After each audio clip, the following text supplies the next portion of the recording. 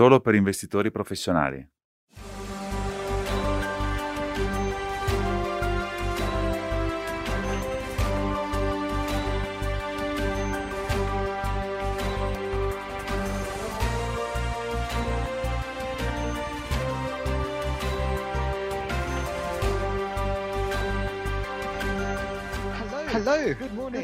Buongiorno a tutti e benvenuto a Morning Espresso. È mercoledì il 2 settembre 2020 e come sempre abbiamo le fantastiche interpreti che sono ovviamente disponibili per voi. Avete l'icona sotto, quindi se desiderate ascoltare questa sessione in altre lingue non dovete che cliccare sotto e vedrete appunto le varie opzioni disponibili di traduzione. C'è anche l'icona per le domande e risposte, quindi se volete porre delle domande fatelo pure, oppure potete inviarle naturalmente a nordeafans@nordea.com e qualcuno vi risponderà al più presto. Bene, oggi a grande richiesta abbiamo il nostro macro strategist, dottor Sebastian Gali. Sebastian, ci sei mancato? Bentornato. Grazie per avermi invitato. È passato del tempo da quando ci siamo parlati l'ultima volta e quindi ho pensato che magari può essere una buona idea iniziare con un aggiornamento di come ti sembrano i mercati e quali sono le tue view generali. Certo, il messaggio che vogliamo dare è che questo è un contesto dove si comprano azioni a prezzi scontati. Ci sono due cose in atto: un rally nel carry trade sostenuto sostanzialmente dalle attese sui vaccini, il che è positivo per hotel, turismo e crescita di lungo termine. Il secondo elemento è che il carry trade è rafforzato dal fatto che stiamo andando verso la parte giusta della ripresa a U, il che significa che i dati che ci arrivano sono lievemente migliori delle attese. Stiamo ricevendo molta forza, molta trazione che si tradurrà in più crescita nel quarto trimestre del prossimo anno, e come parte di questo continueremo a essere molto interessati chiaramente nei mercati emergenti, dal rebound al rimbalzo nella regione dell'Asia Pacifico. Premesso questo è il secondo elemento. Prima o poi arriveremo a qualche forma di consolidamento a settembre o ottobre. Perché? Semplicemente perché, per esempio, gli spread sul credito sono molto bassi, le correlazioni di cross assets che muovono insieme sono molto alte e comunque c'è una contrazione.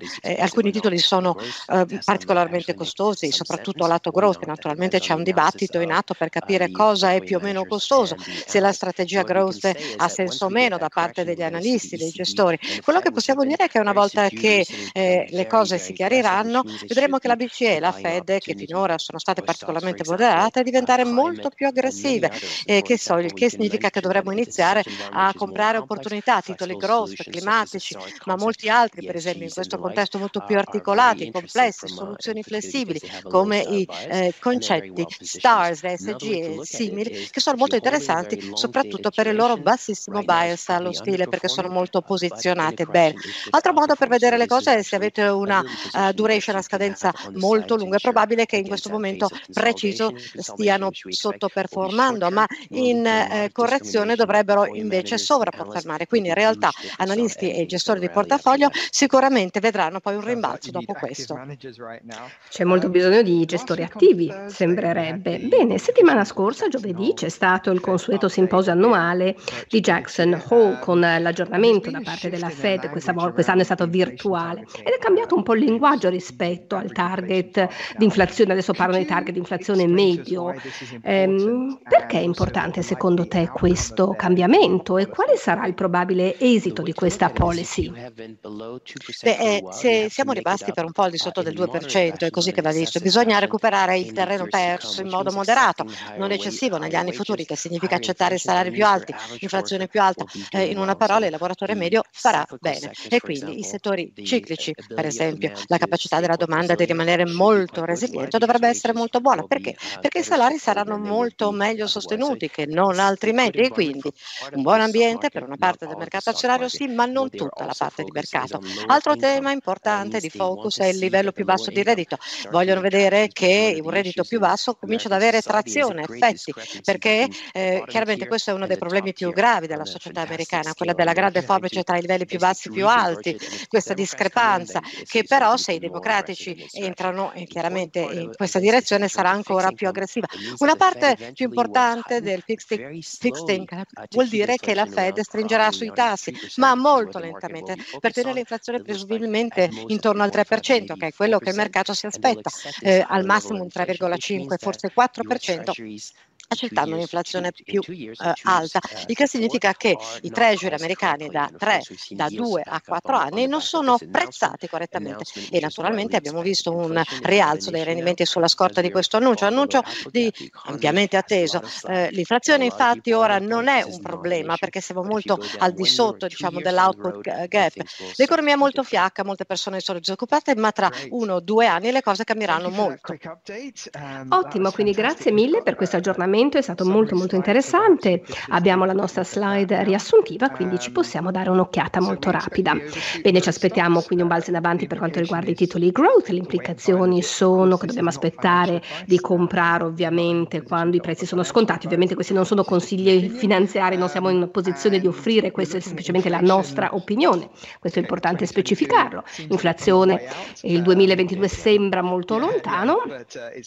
Sì, certo, lo è, sì, però va tenuto monitorato comunque.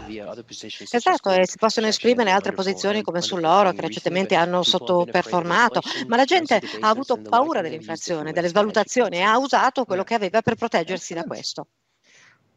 Sì, eccellente, quindi grazie infinite Sebastian per averci dedicato del tempo oggi, sarà bello rivederti presto. Bene, passiamo adesso al nostro ospite principale, Hilde Jensen, che è a capo del nostro Fundamental Equities, questa boutique che ha base a Copenaghen. Hilde, ci sei? Buongiorno a te, Paul. Benissimo, eccoci. Di solito noi partiamo sempre con una domanda che riguarda magari la tua formazione o magari gli investimenti o altre cose di questo tipo. Mi chiedevo questo, tu hai lavorato negli Stati Uniti anche per molti anni, hai lavorato per tante banche diverse, assumendo anche ruoli molto diversi, ma che cosa ti ha spinto ad entrare nel campo degli investimenti? Quali sono i tuoi ricordi, ecco, dei tuoi inizi? Oh wow, questo sì che è un modo per rompere il ghiaccio, Paul. Grazie per questa domanda. Beh, i miei primi ricordi forse mi riportano a quando ero abbastanza giovane. Ricordo una volta a cena e stavo ascoltando appunto i miei genitori, come dire, sono veramente molto razionali, pacati, scandinavi tipicamente, mai in contrasto su nulla, salvo durante questa cena, dove la domanda era se mio padre avrebbe dovuto o meno vendere questo titolo specifico nell'azienda in cui aveva lavorato per molti anni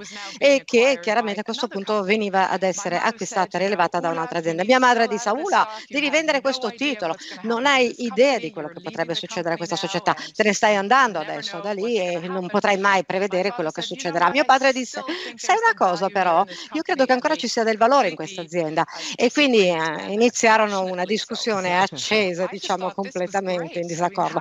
Io ho pensato, caspita, fantastico, come fanno due persone ad avere due opinioni così contrastanti su un pezzo di carta che in qualche modo è legato ad un'azienda? È lì che ho deciso di sapere di più che cos'è un titolo azionario e investire. Fantastico, quindi alla fine non hanno usato il gioco carta, forbice e sasso per, diciamo, risolvere la questione. Ma credo che alla fine la spuntò mia madre, tra l'altro. Verissimo, e questo veramente succede. Succede spesso che le vinca la signora alla fine. Bene.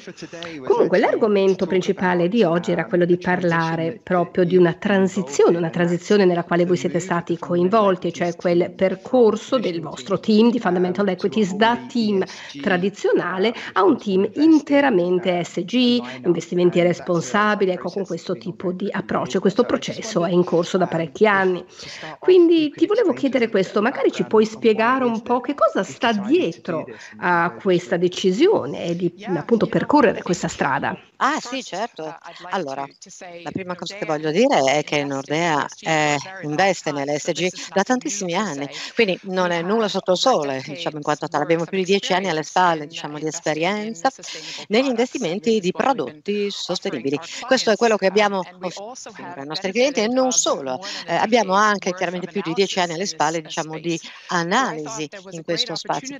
Quindi ho pensato quale grande opportunità di focalizzarsi ancora, diciamo, sulle core skills, rendersi più visibili per quanto riguarda appunto anche i nostri clienti, circa i prodotti che noi offriamo. Direi però che la seconda parte che non è meno importante della prima è che l'investimento ESG è molto allineato con il nostro modo di pensare, il modo di investire che abbiamo noi. Come fundamental equity, come dice il nome, azionario fondamentale, noi siamo investitori fondamentali, abbiamo una visione di lungo termine sulle aziende in cui investiamo e direi che il modo per capire come appunto rimanere sostenibili, avere un vantaggio sostenibile, è capire che è molto in linea con tutti i fattori che noi esaminiamo che contribuiscono a questo viaggio. Dal punto di vista ricorsamente dell'investimento, quindi ESG è molto allineato con la nostra filosofia. L'ultima cosa che vorrei dire è che, come dire, alla fine dobbiamo essere anche capaci di dar prova, di mostrare risultati, cioè come ESG effettivamente contribuisce concretamente ai risultati di performance. E qui possiamo dar prova di risultati solidissimi nei confronti dei nostri peer negli ultimi 10 anni, ma non solo, anche rispetto al nostro benchmark. Sì, mi fa piacere che tu abbia sollevato queste cose perché successivamente vi mostrerò dei dati anche molto belli, ma ne parleremo dopo.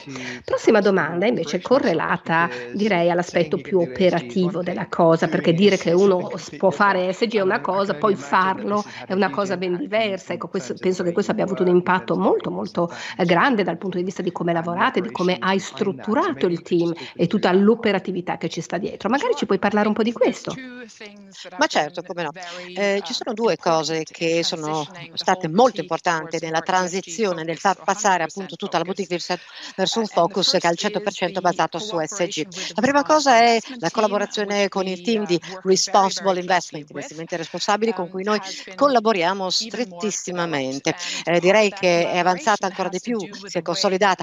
La collaborazione è dovuta al fatto a come noi collaboriamo con alcune delle aziende in cui investiamo e direi che questo è molto importante per noi, ha valore sia come fonte di informazione, ma non solo, anche come essere in grado veramente di spostare l'ago della bilancia, diciamo, nella giusta direzione verso l'azienda in cui ne stiamo investendo. Quindi diciamo il team Fundamental Equity, siamo 25 professionisti in investimenti basati sia qua a Copenaghen ma anche in Stoccolma e noi siamo affiancati da 18 specialisti di ESG che sono appunto del team di Responsible Investment e questo è il tipo di sviluppo e di evoluzione è appunto uno dei due sviluppi più importanti di cui volevo parlare. La seconda cosa è che noi cogliamo anche l'opportunità di poter calibrare quelli che sono i modelli ESG che abbiamo qui al nostro interno. Perché? Perché questo ci aiuta molto a quantificare il materiale legato ai rischi ESG associati sia alle singole aziende ma anche ai settori.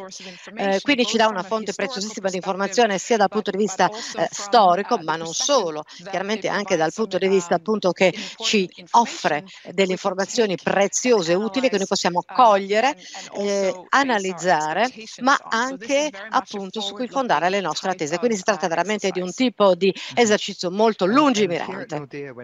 Certo, e qui a Nordea quando parliamo di ESG a che cosa ci riferiamo? Ci riferiamo principalmente al range dei prodotti STARS, è un range che ha due elementi praticamente, da un lato ci sono i due delta, quello ESG e quello invece degli investimenti, poi dall'altra parte il secondo è l'idea proprio di identificare quelle che sono le star di domani, quelle società che andranno bene in futuro. Magari ci puoi raccontare di come voi identificate, qual è il processo di identificazione di queste nuove star? Assolutamente sì, con piacere. Tra l'altro mi sembra che è una slide su questo. Allora, sostanzialmente vedete qui tre componenti in questa equazione. Ciascuno di questi porta qualcosa di molto interessante come contributo. Il primo è questo. Si tratta di un approccio, quello che abbiamo noi, dell'esclusione di quelli che sono i peggiori trasgressori di ESG nell'universo di investimento. Come facciamo? Abbiamo un sistema di scoring, di punteggio molto diretto qui al nostro interno. Il nostro team di investimento collabora strettamente con il team di RI e mette insieme sia dati qualitativi ma anche quantitativi, un'analisi.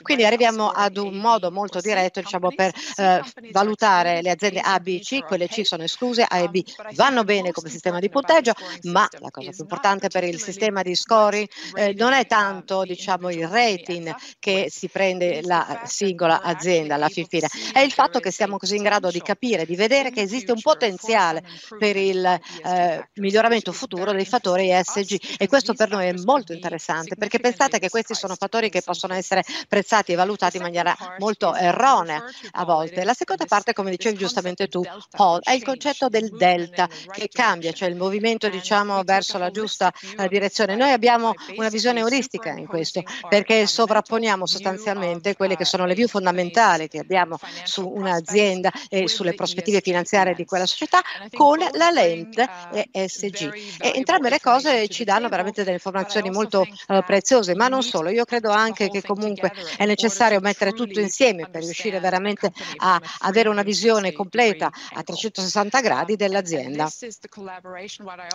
E questo è il tipo di collaborazione che io chiamo appunto, diciamo, l'ingrediente, la ricetta segreta del concetto STARS, perché tutte le cose appunto si ritrovano, tutti i pezzi si incontrano nella stanza dei bottoni. L'ultima parte, mi scusa, c'è un'ultima parte ancora, bene, è quella appunto dell'opportunità in alcuni casi di collaborare, farsi coinvolgere con l'azienda. E qui la cosa più importante, il cambiamento che abbiamo impresso, è veramente un processo per come stabilire priorità come PM, come analisti, il tipo di aziende in cui vogliamo collaborare e fare l'engagement. Quindi tu hai appena delineato il processo di come voi osservate le società, ma poi c'è un'altra cosa importante che è l'ambiente, il contesto nelle quali queste società si trovano ad operare. Questo dal punto di vista degli investimenti, ma anche dal punto di vista del team. Ecco, magari ci puoi parlare di questi fattori esterni e del ruolo che svolgono appunto nella gestione del portafoglio.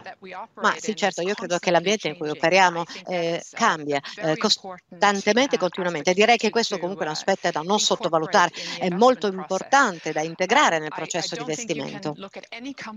Non credo che nessuna azienda possa essere considerata isolatamente per quanto riguarda gli eventi, i fatti del mondo, diciamo, che ci circondano. La crisi della pandemia che stiamo subendo è un esempio emblematico. In molti casi i mercati azionari sono molto calmi, proprio come i cieli, in questa bellissima, meravigliosa slide. Bellissima davvero questa slide. E rende semplice, relativamente parlando, vedere, visualizzare le stelle di domani, quasi chiunque può farlo. Il punto è, secondo noi come investitori, è appunto, è quelle stelle che non sono facilmente visibili.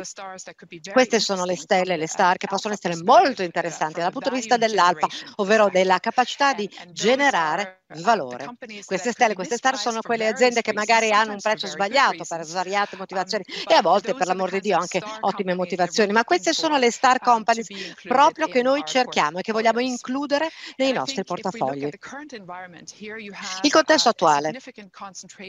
Qui abbiamo una forte concentrazione di titoli tecnologici che hanno preso la leadership qui nel primo piano, e la cosa interessante qui è che questo ha creato un regime nei mercati azionari dove oggi è possibile esaminare aziende tecnologiche che sono cresciute del 20-25% per esempio negli ultimi 5-10 anni, e adesso invece stanno sfornando nel ciclo di maturazione 20-25% di rendimento sul capitale investito, e in cambio di questo gli investitori praticamente hanno accumulato questi titoli, questi stock, per buoni motivi, perché in un mondo di bassa crescita c'è un premio per la crescita, sulla capacità, un premio sulla capacità, dicevo, di poter dar prova, dimostrare questo tipo di rendimento, ma anche la stabilità del cash flow. Ma quello che abbiamo visto a marzo quest'anno, giusto per così dimostrare appunto quanto importante è l'ambiente, l'environment, qui abbiamo osservato alcune aziende che scambiavano a 30-40% di sconto rispetto al valore equivalente di un mese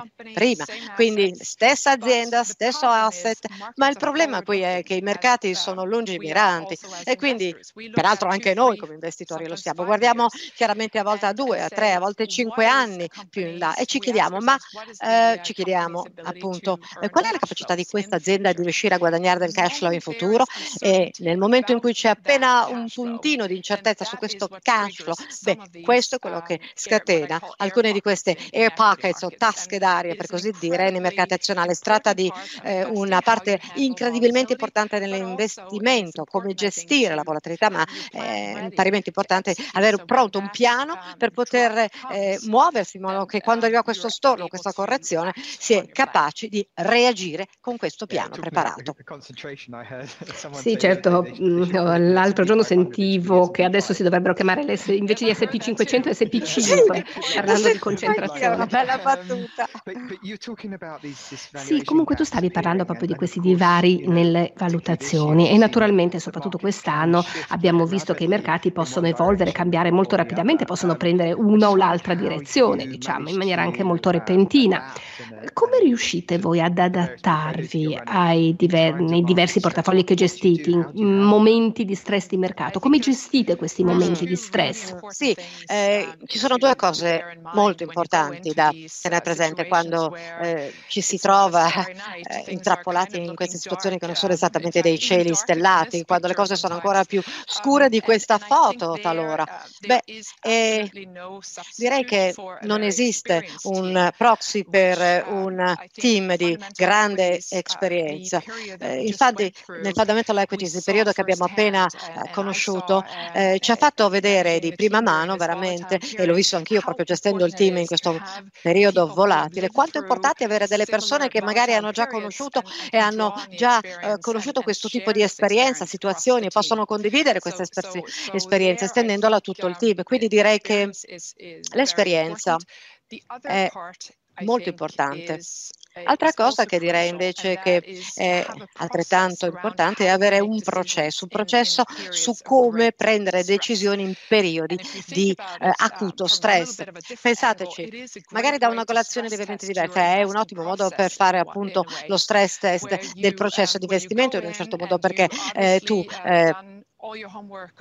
entri, fai tutto il tuo compitino sulle aziende, chiaramente sia in portafoglio, ma tipicamente anche c'è un parametro, diciamo, di inclusioni potenziali, qualora le cose dovessero essere prezzate o valutate erroneamente in periodi come quello di adesso. Quindi avere un piano chiaro, sapere cosa fare, come lavorare in queste condizioni è molto importante.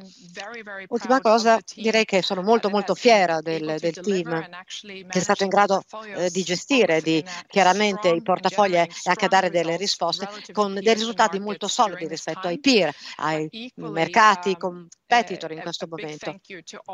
E un grande grazie vorrei dare a tutte le altre parti dell'organizzazione che ci hanno parimenti aiutato moltissimo appunto a gestire la situazione in questo momento di forte volatilità. Includo chiaramente il trading, ma non solo. I nostri portafogli sono tutti globali, i mercati sono tutti aperti e per questo motivo noi chiaramente 24 ore su 7, ma molto vicino a questo. Questo ha bisogno di un sostegno significativo quando le cose cambiano molto velocemente e chiaramente, non meno importante, il sostegno che abbiamo ricevuto da parte di tutti i nostri clienti. Alcuni dei nostri clienti con forte esperienza hanno deciso di intervenire addirittura aggiungendo capitale e allocazioni in questo momento e per questo noi siamo estremamente grati a costoro. Direi che su questa nota, Paul, se mi permetti di citare ancora una cosa, spesso ci fanno questa domanda. In un momento di questo tipo, quando il mercato appunto si muoveva velocemente in maniera frenetica, abbiamo visto anche delle fortissime dislocazioni, cambiamenti nei titoli energetici. Sì.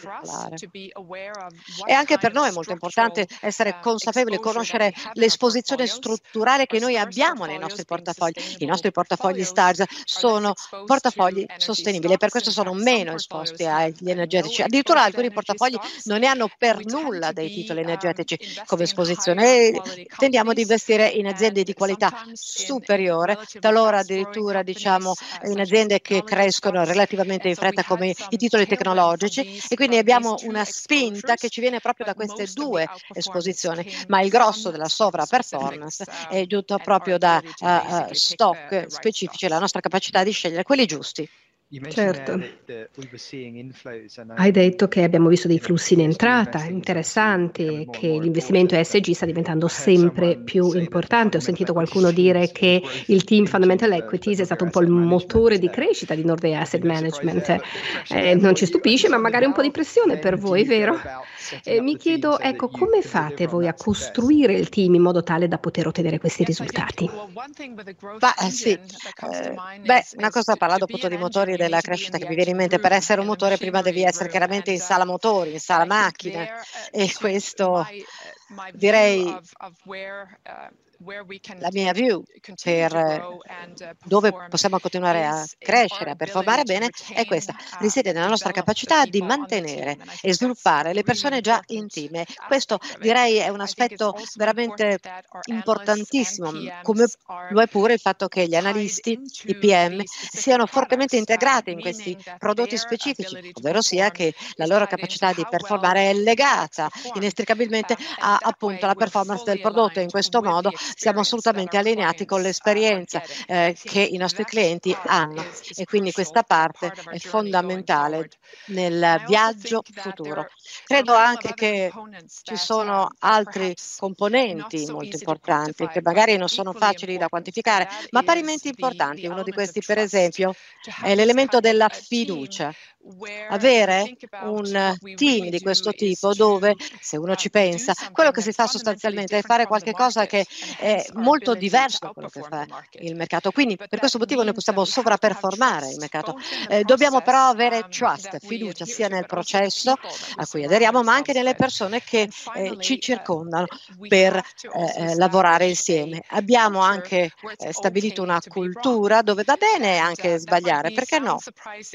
Magari può sorprendere molte persone questo, perché uno dice caspita, non devi mai sbagliare, ma il fatto è che comunque è normale sbagliare, è umano. Il punto è che dobbiamo comunque avere questa capacità di imparare e prendere sia i successi ma anche gli insuccessi, prenderli su di noi per creare addirittura una biblioteca ancora più ampia di conoscenza e poi confrontarla e condividerla nel team. Sì, certo. Ecco, un paio di volte hai parlato di risultati, di performance, che naturalmente è un fattore molto importante quando si parla di comparti anche diversi. Io ho delle cifre per te che tu probabilmente conoscerai, ma magari per i nostri ascoltatori può essere interessante appunto sottolinearli. Prima di tutto sembrerebbe che tutte le strategie STARS gestite dal tuo team sono o nel primo o nel secondo decile, relativamente ovviamente alle loro categorie Morningstar, e questo è il mio primo punto, ma un'altra cosa, un'altra cifra per te: tutti hanno generato alfa relativamente ai loro benchmark, e questo a 1, 3 anni, a 1 anno, a 3 anni, e poi anche dal lancio. E poi un'altra cosa ancora: tutte hanno visto una crescita delle loro masse in gestione negli ultimi 12 mesi, insomma non poco. Secondo te a cosa si può attribuire questo successo? Perché non può essere il caso, perché riguarda tutti i prodotti del range. Qual è il segreto? Beh, secondo me il segreto migliore è che non è nessun segreto. Il valore ovvio è fatto dalle persone, cioè il team, la gente che ogni giorno ci chiede o si chiede se o no abbiamo i titoli giusti in portafoglio e condivide con noi, si confronta appunto per le informazioni. Io sono incredibilmente fiera di questo team per questo motivo, per tutto quello che noi insieme abbiamo realizzato finora.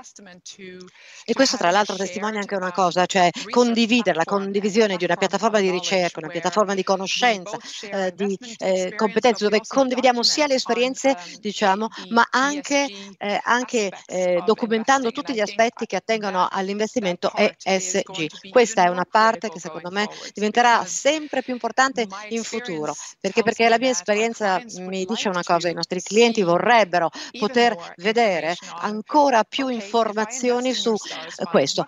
Va bene, se io investo sul tuo fondo, per esempio, quale sarà l'impatto che io avrò, non soltanto nel settore in cui hai investito per mio conto, ma anche sulla società? Questo vogliono i clienti. Cosa mi puoi dire? Cosa mi puoi raccontare? Come vedi le cose qui? E direi che questo tipo di dialogo tra noi e clienti per noi è molto bello, moltissimo, e lo incoraggiamo perché vuol dire che possiamo condividere il modo in cui pensiamo, come lavoriamo, ma anche il percorso futuro.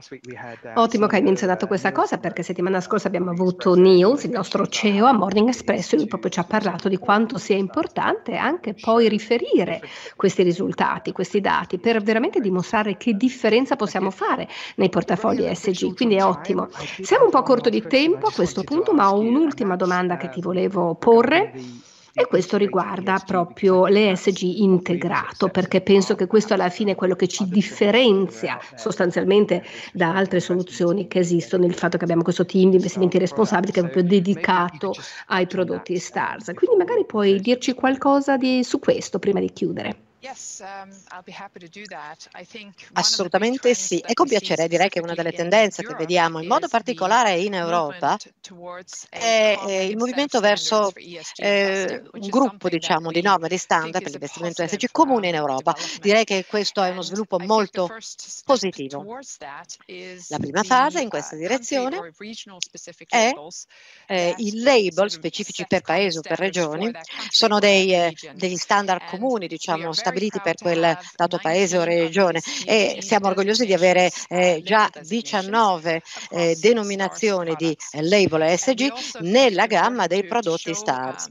È molto importante anche poter dimostrare, per quanto riguarda il rating MSCI ESG, quale esempio di tanti e tra molti, la capacità di poter dimostrare, dicevo, ai clienti che noi stiamo creando uno slancio, un momentum molto positivo nell'ESG, che stiamo muovendoci nella giusta direzione con le aziende in cui investiamo, ma anche passiamo su molte risorse cercando di documentarci, condividere appunto tutte le informazioni che raccogliamo attraverso l'engagement e come lo facciamo, come lavoriamo e collaboriamo con i clienti. Ed è molto importante che i clienti possano capire a fondo veramente il tipo di esposizione che hanno, di allocazione, ma anche l'impatto potenziale dei loro investimenti nei business e nei settori in cui investiamo. E poi un parametro, diciamo, molto diffuso è prendere chiaramente la misura dell'intensità del CO2 in portafoglio, confrontandolo con i peer, il benchmark di riferimento, confrontandolo appunto con l'indice, col benchmark, che faccia vedere appunto che il portafoglio medio STARS ha appunto una riduzione del 50% del CO2 rispetto al benchmark. Grazie infinite, Hilde, per il tempo che ci hai dedicato questa mattina. Molto interessante aver sentito parlare di questa transizione che ha fatto il tuo team, e congratulazioni a te e a tutto il team, perché naturalmente siete riusciti ad ottenere dei risultati fantastici e quindi ottime notizie. Bene, abbiamo la nostra slide riassuntiva che possiamo vedere velocemente prima di chiudere. Quindi, come abbiamo detto, il team di Fundamental Equities si è trasformato, ha visto questa trasformazione in ESG, e naturalmente noi ci vediamo molto all'avanguardia in questo senso. Quindi la piena integrazione degli aspetti ESG nel processo, abbiamo visto questo, poi questo engagement, questo coinvolgimento spinto dagli investimenti, ma anche dal punto di vista del reporting, quindi della reportistica, e come possiamo dimostrare coi fatti le cose positive che otteniamo grazie a questo. E questo è qualcosa di fantastico, e quindi a noi proprio piacciono i fatti, non le parole, e questo lo dimostriamo. Non so se ci sono altre cose da aggiungere prima di chiudere. Breve indolore, Paul, credo. Fantastico, grazie mille, grazie ancora. Settimana prossima parleremo di Global Stable Equity con Klaus Worm del nostro team multi-asset di Copenaghen, e quindi collegatevi per questa sessione di settimana prossima. Nel frattempo potete andare al nostro microsito nordea.lu e lì troverete ovviamente tutte le interviste precedenti, ma anche i vari podcast, le varie domande che sono state poste. Riuscirete a trovare tutto lì. E buona settimana, allora ci vediamo mercoledì prossimo. Grazie.